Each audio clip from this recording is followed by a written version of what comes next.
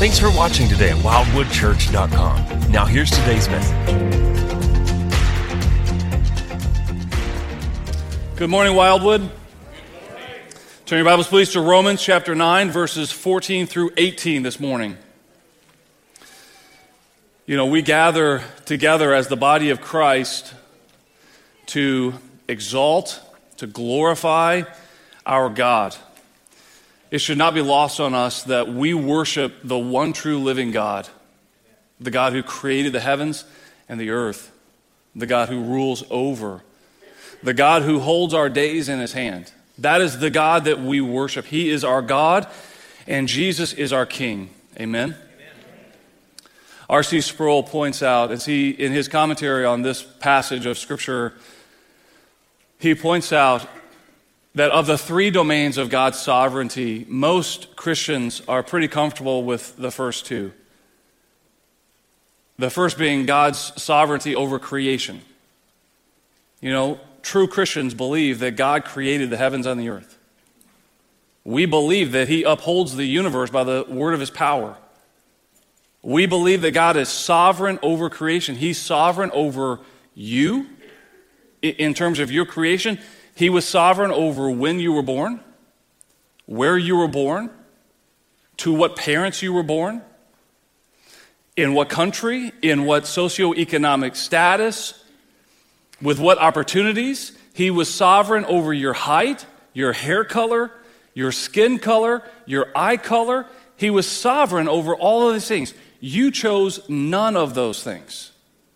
And think about how determinative each of those is. Most people have no problem that God is sovereign over the moral law. True Christians believe that God has a right to decide what is right and what is wrong. True Christians believe that God's ways are right and that it's his sovereign choice to determine this is right and this is wrong. Most Christians have no problem with God's sovereignty over creation and God's sovereignty over moral law. But Sproul says that where 90% of Christians jump off the train is when it comes to God's sovereign choice in salvation. Now, what could be more determinative and significant in a person's life than their salvation?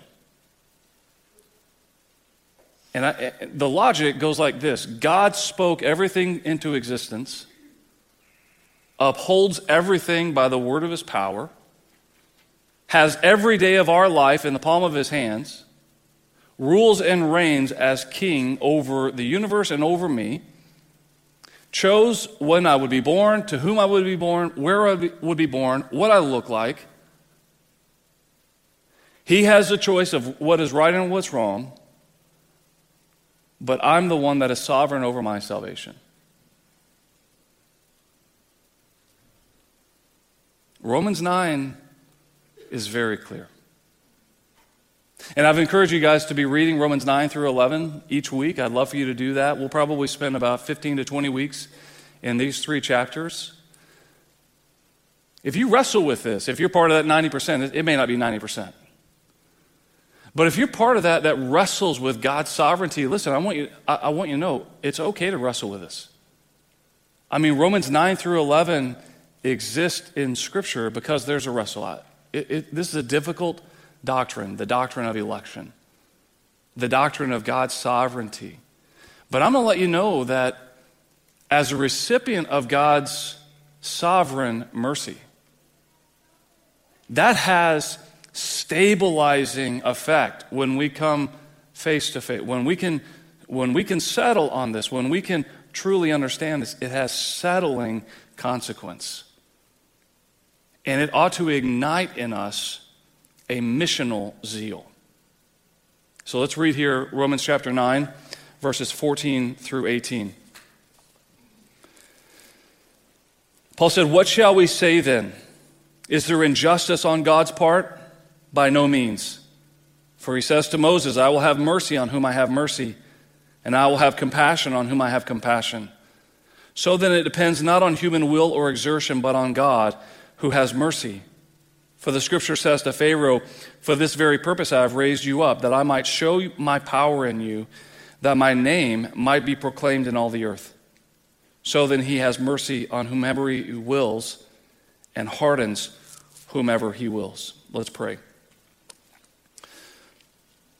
Merciful and sovereign Father, humble our hearts. Lord, help us to come to your word receptive, eager, anticipating. Holy Spirit, I pray that you would be gentle with those that might wrestle with this doctrine, that they would also come to love it as I do and as Paul did. I pray, Father, that you would be glorified through the preaching of your word this morning. In Jesus' name, amen. All right, so verse 14 begins, what shall we say then? So as soon as Paul quoted Malachi chapter 1, Jacob I loved, but Esau I hated, there in 13, as soon as he quoted that, he could practically hear the exasperated moans and groans of his audience saying, that's not fair, Paul. That's not fair. But Paul was prepared for objections, and he counters preemptively. Is there injustice on God's part? He knows that statement, Jacob I loved, Esau I hated, that might evoke a sense of injustice. So he asks the question, is there injustice on God's part? And I would remind you of one of the points from last week. Be slow to judge God. Daniel Doriani quoted C.S. Lewis in his commentary. He said, the ancient man approached God as the accused person approaches the judge. For the modern man, the roles are reversed. He is the judge, meaning man is the judge, and God is on the dock. He is quite a kindly judge if God should have a reasonable defense for being the God who prevents war, poverty, and disease. He is ready to listen to it. The trial may even end in God's acquittal, but the important thing is that man is on the bench and God is on the dock. Is there injustice on God's part? Man, should we put God on the stand and call him to account for his seeming injustice? By no means, Paul says. Absolutely not. Nothing could be further from the truth. Nothing could be more opposite of what is clearly portrayed and revealed in the Old Testament. There has never been and there will never be a single injustice on God's part. He could never even conceivably give us injustice because what we are due, what justice demands, is that we face the infinite wrath of a holy God because we have rebelled against this infinitely holy God. So for him to show mercy on any is infinitely more mercy than what he is obligated to show.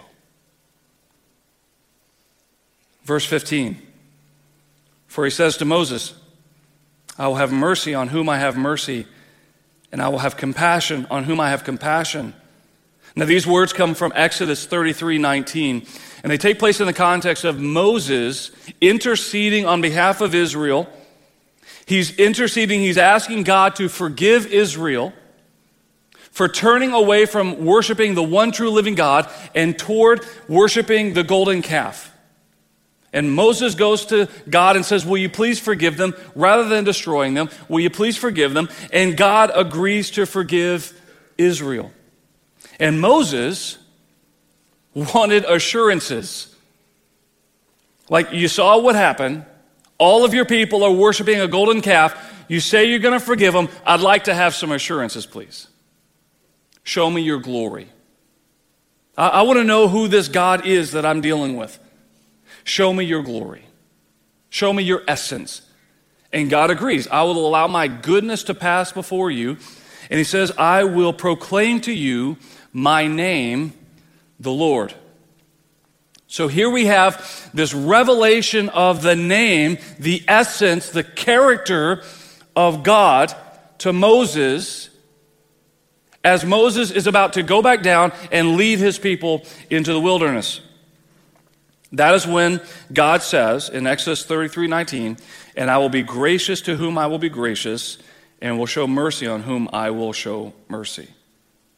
So God's divine mercy and compassion and grace are a revelation of his name. They're intimately connected. He says, I'm going to show you my name. I'm going to proclaim to you my name. This is going to be important here. I'm going to proclaim to you my name, and I will be gracious to whom I will be gracious, and I will show mercy to whom I will show mercy. So intimately connected with who I am is grace, mercy, and compassion, and I have the right as God to show that to whom I will. Why? Why does God have that right? Because he's God.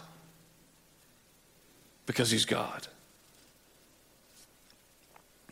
Now, it's interesting that in the debate on God's election, or the debate about God's election, I never hear people demand that God gives justice to everyone. After all, that's the charge. Is there injustice on God's part?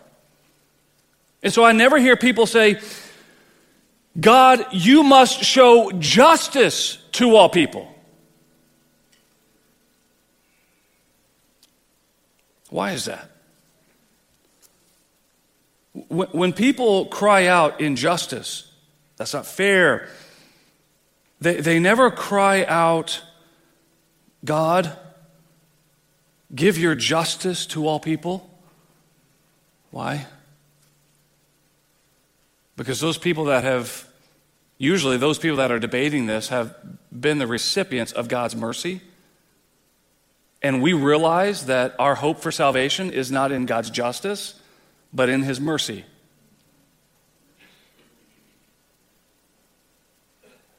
Those that have tasted the mercy of God would never want his justice.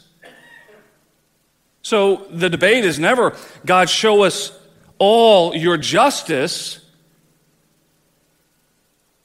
But the debate is, well, God, why don't you show all your mercy?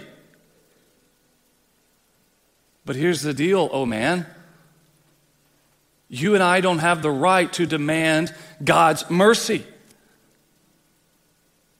Think about the audacity of the creation, you and me, shaking our fist at the Creator, saying, why don't you show mercy to everyone?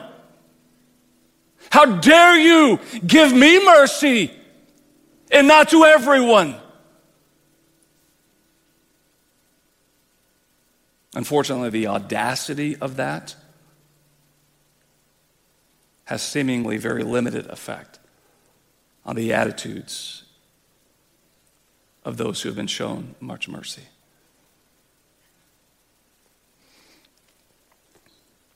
Charles Spurgeon said, if there's one doctrine in the world which reveals the enmity of the human heart more than another, it is the doctrine of God's sovereignty. When men hear the Lord's voice saying, I will have mercy on whom I have mercy, they gnash their teeth and call the preacher an antinomian, a high Calvinist, or some other hard name. They do not love God except they make him a little God. They cannot bear for him to be supreme. They would gladly take his will away from him and set up their own will as the first cause. That is the first cause of their salvation. If there were any lingering doubt as to which will is the first cause in our salvation, which will is effectual, God's will or man's will, Paul puts the debate to bed in verse 16. So then, here's a concluding thought. Is there injustice on God's part? By no means. God has revealed who he is. He has the right to show mercy to whom he wills. So then, it depends not on human will or exertion, but on God who has mercy. Thomas Schreiner asserts that this verse excludes, in the clearest possible terms, the notion that free will is the fundamental factor in divine election. Saint, listen to me. You did not choose God first. God first chose you. And you responded, not against your will. Did you choose God? Yes, freely you chose God. You responded to His grace. But what was first? What was first was God chose you, and in your death, He made you alive. I think about this, right? We have several EMT, firefighters, police, first responders. Certainly many of them have been on the scene, maybe even been the critical actor in this scene. Person is dead. And they immediately go to work with CPR. And they resuscitate the person. And the person gasps and takes a breath. Salvation is like that. Can the person say, I responded? Yes. Can the person say, I breathed? Yes. But what happened first? First, they were brought back to life. And then they responded. When you come to that place, and if you're a Christian, you have come to this place where you have recognized your depravity. And that weight of sin, like a ton of bricks, fell off because you said, Lord, forgive me. And I love you, and I want to live for you. Jesus, thank you for grace. Forgive my sin. That happened. And no one forced you to do that. That was your response. But what happened first? What happened first was God intervened in your life. And He brought you out of death and into life. And you responded with faith and with repentance.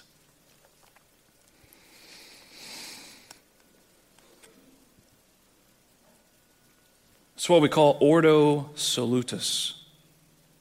Ordo salutis. Order of salvation. What happened first? Ordo salutis matters. It has an impact on our lives. And I'll speak to this briefly at the end, but for now, Paul states it explicitly that it does not depend on human will or exertion. How anyone can read this and say it does depend on man's free will is beyond me. Paul states it so clearly. So then, it depends not on human will or exertion. In other words, there is nothing that we do to affect our salvation. Unless God shows us mercy by working in us first, no amount of human effort, human exertion, no amount of desire or works or free will has any saving effect.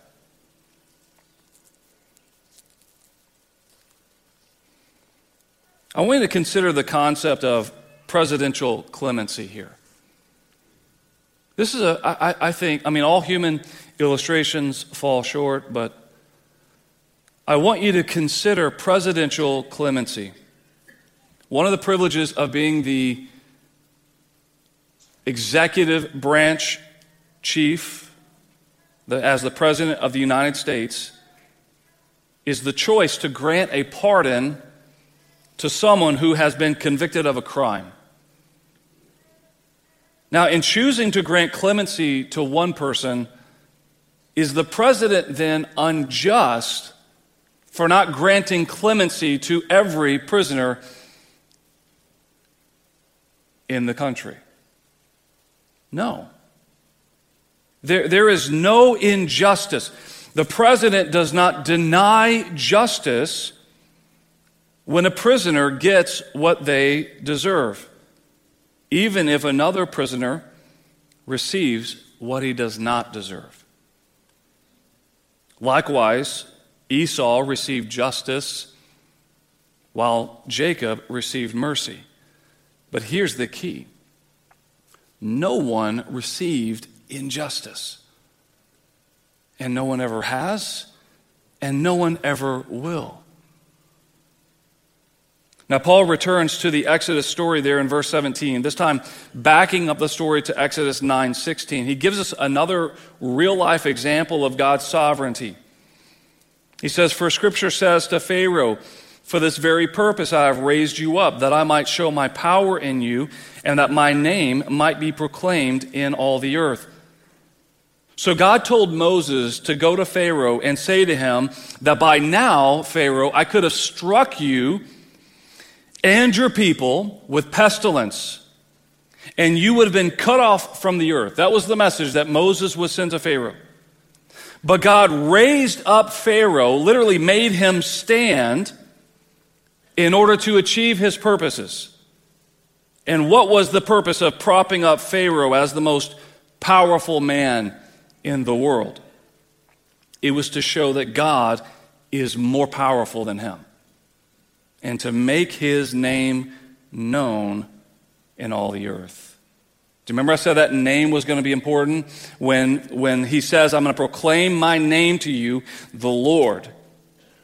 And then he gives the attributes. I have the right to show mercy and compassion and grace.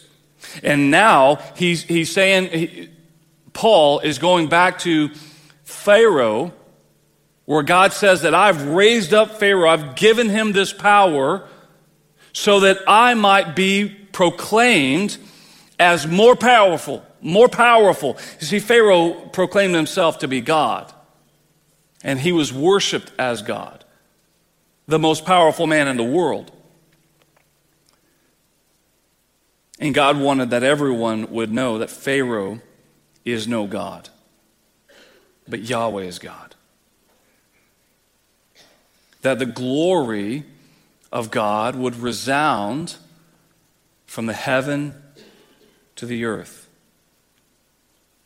That it would cover the earth like the waters cover the seas. That his name would be proclaimed in all the earth. Now, once again, someone might say, well, that's not fair. It's not fair that you would cause Pharaoh to rise up in power so that you can be proclaimed as more powerful than Pharaoh.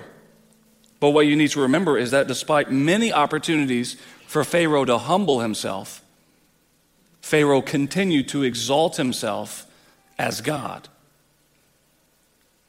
The context of Exodus chapter 9 is the 7th plague on Egypt. We read that God hardened Pharaoh's heart after, many times it is said, that Pharaoh hardened his own. It's like God says, all right, Pharaoh, you want to be God? You want to exalt yourself? I'm not going to contend with anybody. He says in Isaiah 42:8, I am the Lord. That is my name. My glory I give to no other. Is this a God you worship? A strong God? An exalted God? A God unlike any other? A powerful God? A God who demands that his glory go around the world, that his name be proclaimed? What would God be guilty of if he submitted to something else's glory? Idolatry. If he gave his glory to anything other than himself, then that thing would be God to God. And that would make him an idolatrous God. But he is holy. And because he is holy, he will not share his glory with anyone. And he sent Jesus. And what did Jesus come to do? He didn't come primarily to heal the sick, to cure the lame. He came primarily preaching the kingdom of God. And he said, I live only for the Father's glory. And now, Jesus is seated in heaven, enthroned in glory, as the head of the church, Colossians 1 says. He is the head of the church. Colossians 1 says that he is the image of the invisible God. He's the radiance of the glory of God. And he sits enthroned in heaven as the head of the church. And we are his body. And for what purpose did Jesus come? To live for the glory of God, to exalt the glory of God, that God's name would be known in all the earth. And as the head of the church, his body, brother and sister, we have one purpose: to live for the glory of God alone. Soli Deo Gloria. Amen?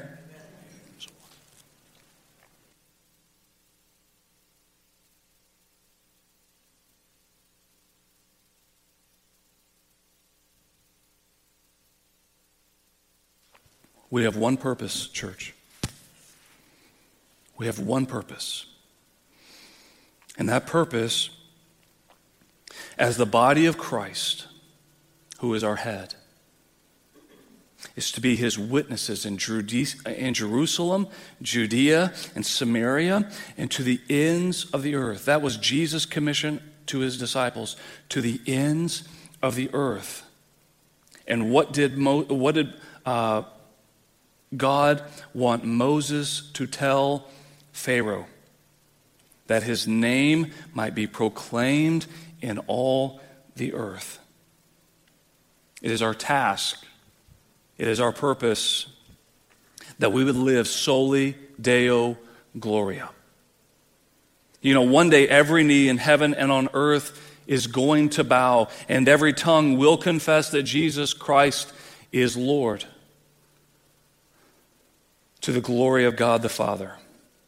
And Jesus, on that day, is going to execute perfect judgment over all the nations.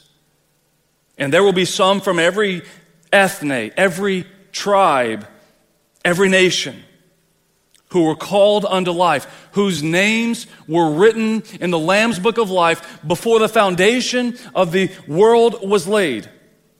And they will inherit eternal life, and they will be the recipient of God's mercy, and they will dwell under Jesus' perfect rule forever. We call that heaven. That is the hope of every Christian, that we will dwell with God forever under Christ's perfect rule. And there will be a recipient, there will be a representative of every nation, of every tribe, of every tongue. And likewise, there will be people from every ethne who receive the just judgment for their sin. Now, who is in each group is not for us to know. I think some people get tripped up in this. Well, who's part of the elect? It's not for you to know. You'll know it on Judgment Day. You'll know it if they accept the gospel or not. It's not for you to know. You go out to the highways and the hedges, and you compel anyone that would come in to come. And you trust God with the results of that. How anyone could think that the sovereignty of God should cause us to be lazy in mission is beyond me. How it could cause anyone to be full of pride is beyond me.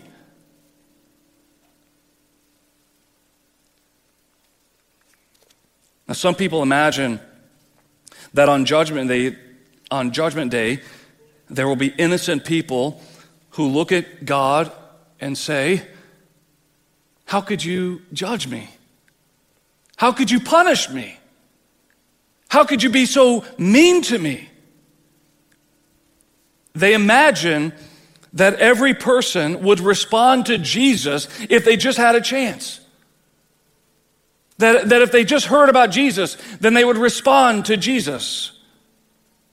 I wonder, though, what they do with the thousands of people who personally followed Jesus when he walked the earth.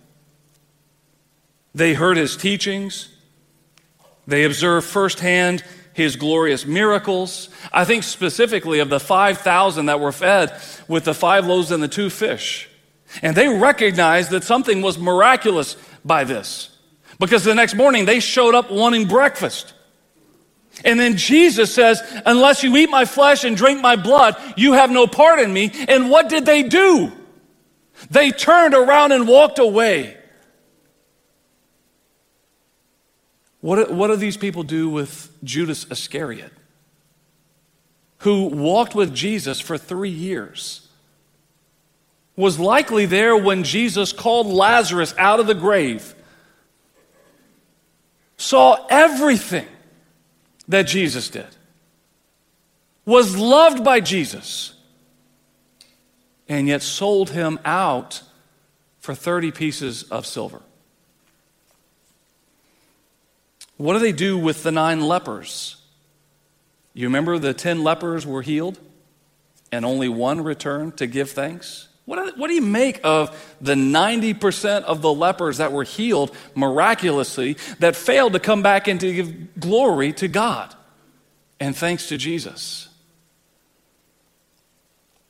On Judgment Day, there will be no whimpering. There will be no cries of unfairness. Rather, sin will be revealed for what it really is. Now, I want you to think about this. How do you feel when your sin is exposed? Pretty awful. And unless you live in repentance, what do? You clamor, you deceive, you lie, you hide, you try to divert. You try to blame shift, which was Adam and Eve's sin. Why do we think that it's going to be any different on that day when sin is revealed? There will be no remorse for those that are not in Christ. There will be no remorse. Sin will be perfectly exposed in the perfect light of God's holiness. And what will be the response? There will be deflection. There will be hatred. There will be, what did Adam do? This woman that you gave me. There will be blaming God.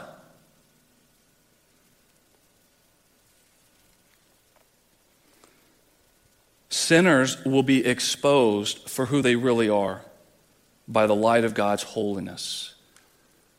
And the response will be gnashing of teeth. Gnashing of teeth is not what people do when they repent and when they feel remorse. Jesus said there will be weeping and gnashing of teeth. And we imagine that on that day, people will be, oh God, I'm so sorry. The life that I've lived, please have mercy. That's not what's going to take place. What is going to take place is, how dare you judge me? How dare you judge me? How dare you cast aspersions on the life that I wanted to live? How dare you expose my sin to the light? And they will gnarl their lips, and they will be forced to bow their knee, and they will reject Jesus in their heart, even as they proclaim with their mouth that Jesus is Lord. And they will be escorted to their torment to the sounds of their own reviling of Jesus Christ. Just like when Jesus was mocked as he was paraded around by the Romans and the Jews.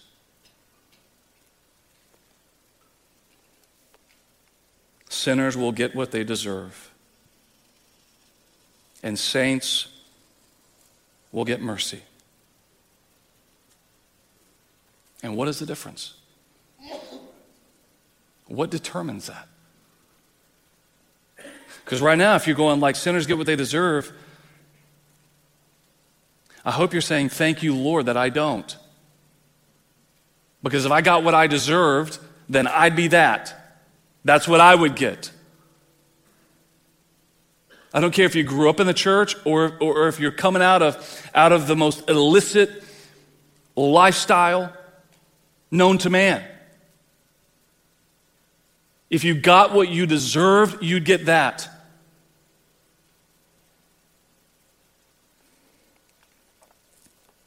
Verse 18, Paul concludes. So then he has mercy on whomever he wills, and he hardens whomever he wills. Paul did not shrink back from the doctrine of election, and neither should we. He says, it's not unfair, it's not unjust. You know what it is? I read this. It is non-just. It's not injustice, it's not unjust, it is non-just. Mercy is non-justice. You didn't get what you deserved. You got what you did not. Charles Spurgeon asks an insightful question here, which you might be asking.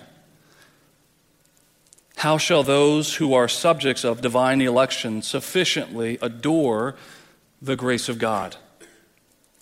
They have no room for boasting, for sovereignty most effectually excludes it. The Lord's will alone is glorified, and the notion of human merit is cast out to everlasting contempt. There is no more humbling doctrine in Scripture than that of election. None more promotive of gratitude, and consequently none more sanctifying. Believers should not be afraid of it, but adoringly rejoice in it. We do rejoice in God's divine justice and sovereign mercy. It is the assurance that God is going to hold you to the end, because it was not we who chose him, but him who chose us. I want to leave you with a few words of encouragement here, 2 points of application, to draw your attention back to the ordo salutis, the order of salvation, why it matters. 2 ways that this should be an encouragement to us: our missionary zeal and our assurance of salvation. Number 1, no one is too far gone. No one is too far gone. Because it depends not upon human will or exertion. And that word exertion is the word used to describe a runner in a race. It doesn't depend upon you cleaning yourself up. It doesn't depend upon your neighbor or upon your loved one cleaning themselves up. And therefore, literally, no one is too far gone. I'm getting a chuckle out of the news here lately. Kat Von D was recently saved. Now, you may not know who Kat Von D is, but that's kind of a big deal. She was into witchcraft. She was like the country's best tattoo artist. She was all into this stuff. She was deep into this stuff. And now here she is attending a small church, praising God, baptized in the name of Jesus Christ, giving glory to him. No one is too far gone.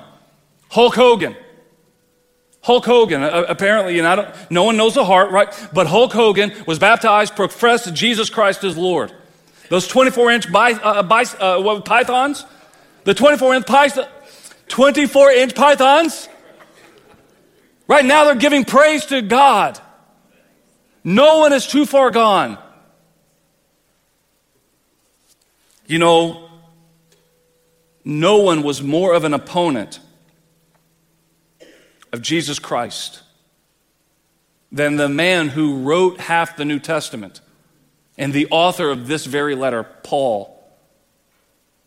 Paul hated Christ and he hated the church. He hated the gospel because he was relying upon works, relying upon the law. I am a good person, and I'm going to get God's favor because I have earned it. And then Paul was arrested by Jesus Christ on the road to Damascus, and his life was changed and turned around. No one is too far gone. Not your hard-hearted spouse that you agonize week after week. Why won't you take me to church? Come with me to church. Why will you be so cold to God and to Christ? Don't you know there's freedom in the gospel? No one is too far gone. Not your wayward child that is living a life of sin, that says, I hate your God. Not your coworkers that make fun of you and scorn you and mock you and leave you out of their activities and their social events. No one is too far gone. And maybe in this room or watching online today, the someone that feels too far gone is you. How could God forgive me? How could I ever be worthy of God's grace? You cannot be.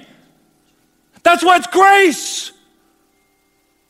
We invite you this morning to be saved, to respond in faith and repent of your sin. Come alive under the power of the Holy Spirit and face not God's judgment, but receive His mercy. There is none too far gone. Number 2, saints will be saved. I thought about saying saints going to be saved. Saints will be saved. For those who wonder how many times they can mess up before God kicks them to the divine curb, ordo salutis is a great reassurance. Brother and sister, you did not choose God. If you chose God, if you pulled yourself up by your bootstraps, you said, I'm tired of being a sinner. I'm tired of rebelling against the holy God.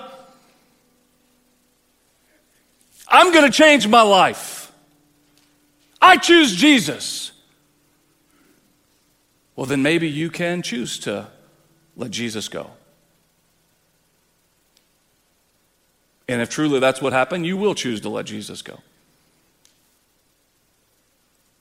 Because that's not salvation. But if you are saved, it is because Christ first chose you.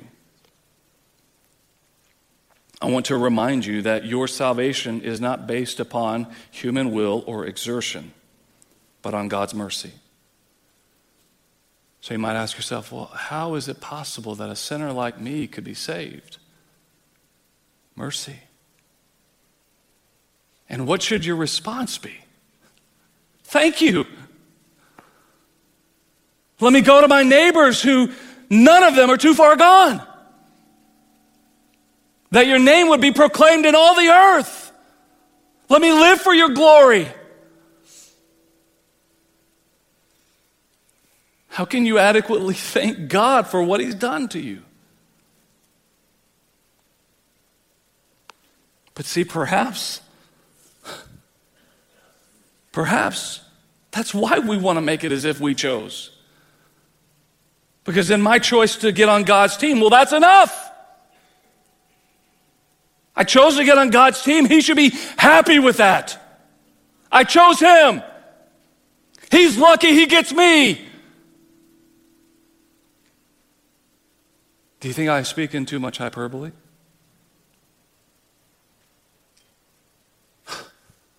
I've seen this. God, how do we thank you enough for what you've done? Now look, the whole concept of perseverance of the saints, perhaps you've heard of that doctrine. perseverance of the saints. Do you realize that is founded upon the foundation of election? Now, some people call this once saved, always saved. And the heart is there, but it's easy to get this twisted. The whole concept of perseverance of the saints is founded upon the doctrine of election. Perseverance of the saints does not say that no one who was ever part of the church, no one who ever walked an aisle, no one who ever raised their hand in an invitation, no one who ever lifted their eyes to respond to the pastor, no one who was ever baptized will ever one day wake up and realize, I don't believe the gospel, and fall away from the church. That is not what perseverance of the saints says. Perseverance of the saints, what the Bible says, is that those who are saved now will always be saved. In other words, they will persevere to the end. And thus you can conclude, if someone made a profession of faith, no matter how sincere at some point in their life, and they no longer believe the gospel, they never were saved. Because what the Bible teaches is that those who are saved will persevere to the end. When I hear of people saying, I was saved in high school, and I wrestle with this because this is my story.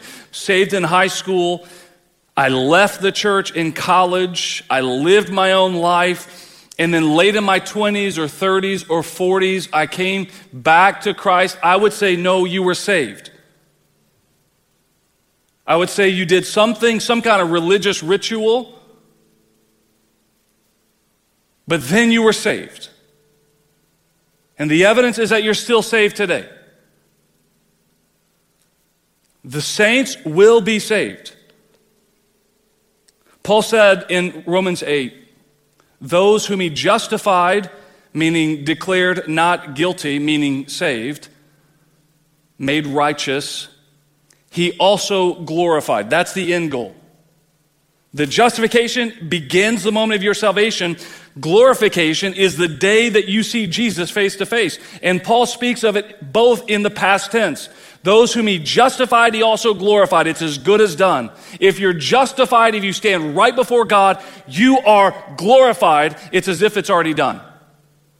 It does not depend upon you clinging to Christ, but rather Christ clinging to you. That's what he says. You're in my hands, and my hands are in the Father's hands, and no one can pluck you out. Do you see the assurance of your salvation? If you know that God had mercy on you, and this wasn't your attempt to be good enough and to affect your own salvation, but someday you just woke up and your eyes were enlightened and you saw Christ as glorious. And you said, Father, forgive me.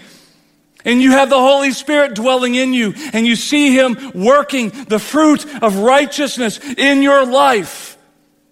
Then you can be certain at this moment that you will be glorified. You will see Jesus face to face. Philippians 1, Paul says, I am sure of this. How many of you want that assurance of salvation? I am sure of this. That he who began a good work in you will bring it to completion at the day of Jesus Christ. Now let's just dissect this for a moment. If you are the source of your salvation, if your will was first, if your will was causative, if you first chose Jesus, then you would have to say, I am sure of this, that I, who began a good work in me, I will try as hard as I can to bring it to completion. But that is not what God's word says. It says, He who began a good work in you will bring it to completion at the day of Jesus Christ. Brother and sister, you should rest in God's sovereignty and rejoice and respond with great gratitude and humility and service to him.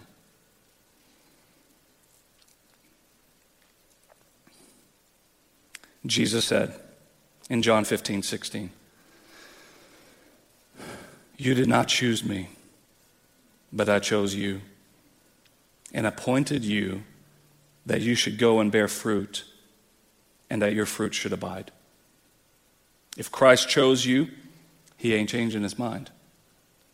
He's going to complete the work that he began. But watch this. Do you see what you were appointed to? You were not appointed to ride a pew. We do not need anyone to hold the pews down on Sunday morning. God gave us gravity for that. See, right here. These two pews, not going anywhere. We don't need anyone to ride a pew.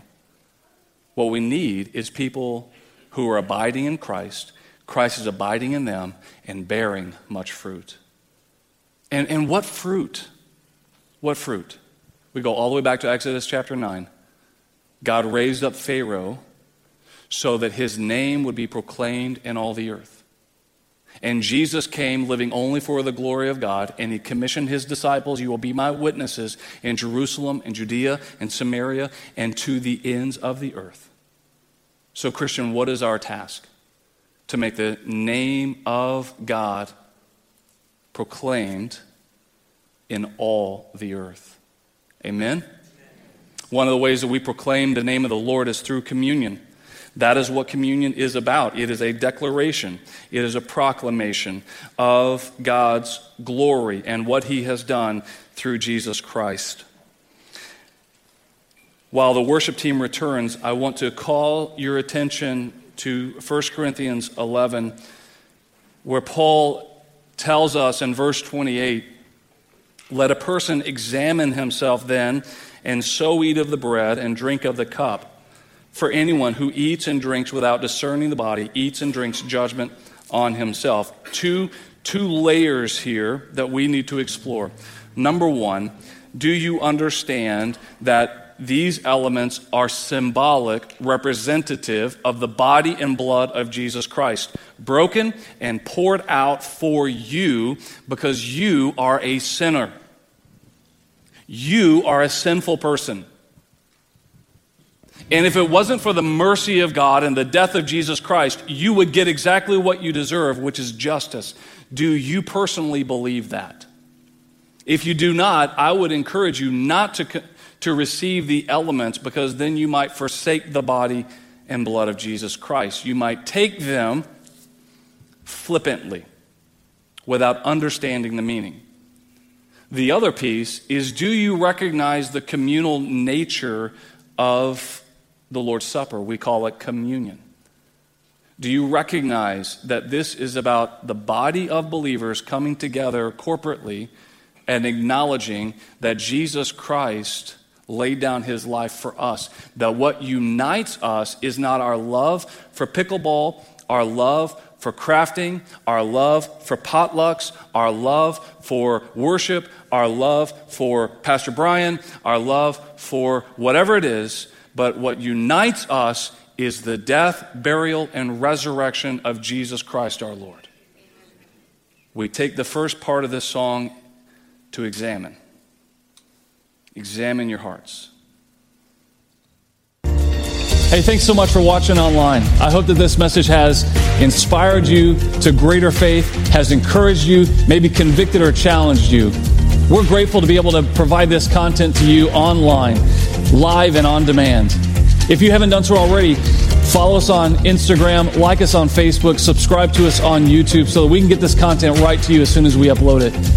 But we believe that as a follower of Jesus Christ, that you need the body of Christ. You need the local church.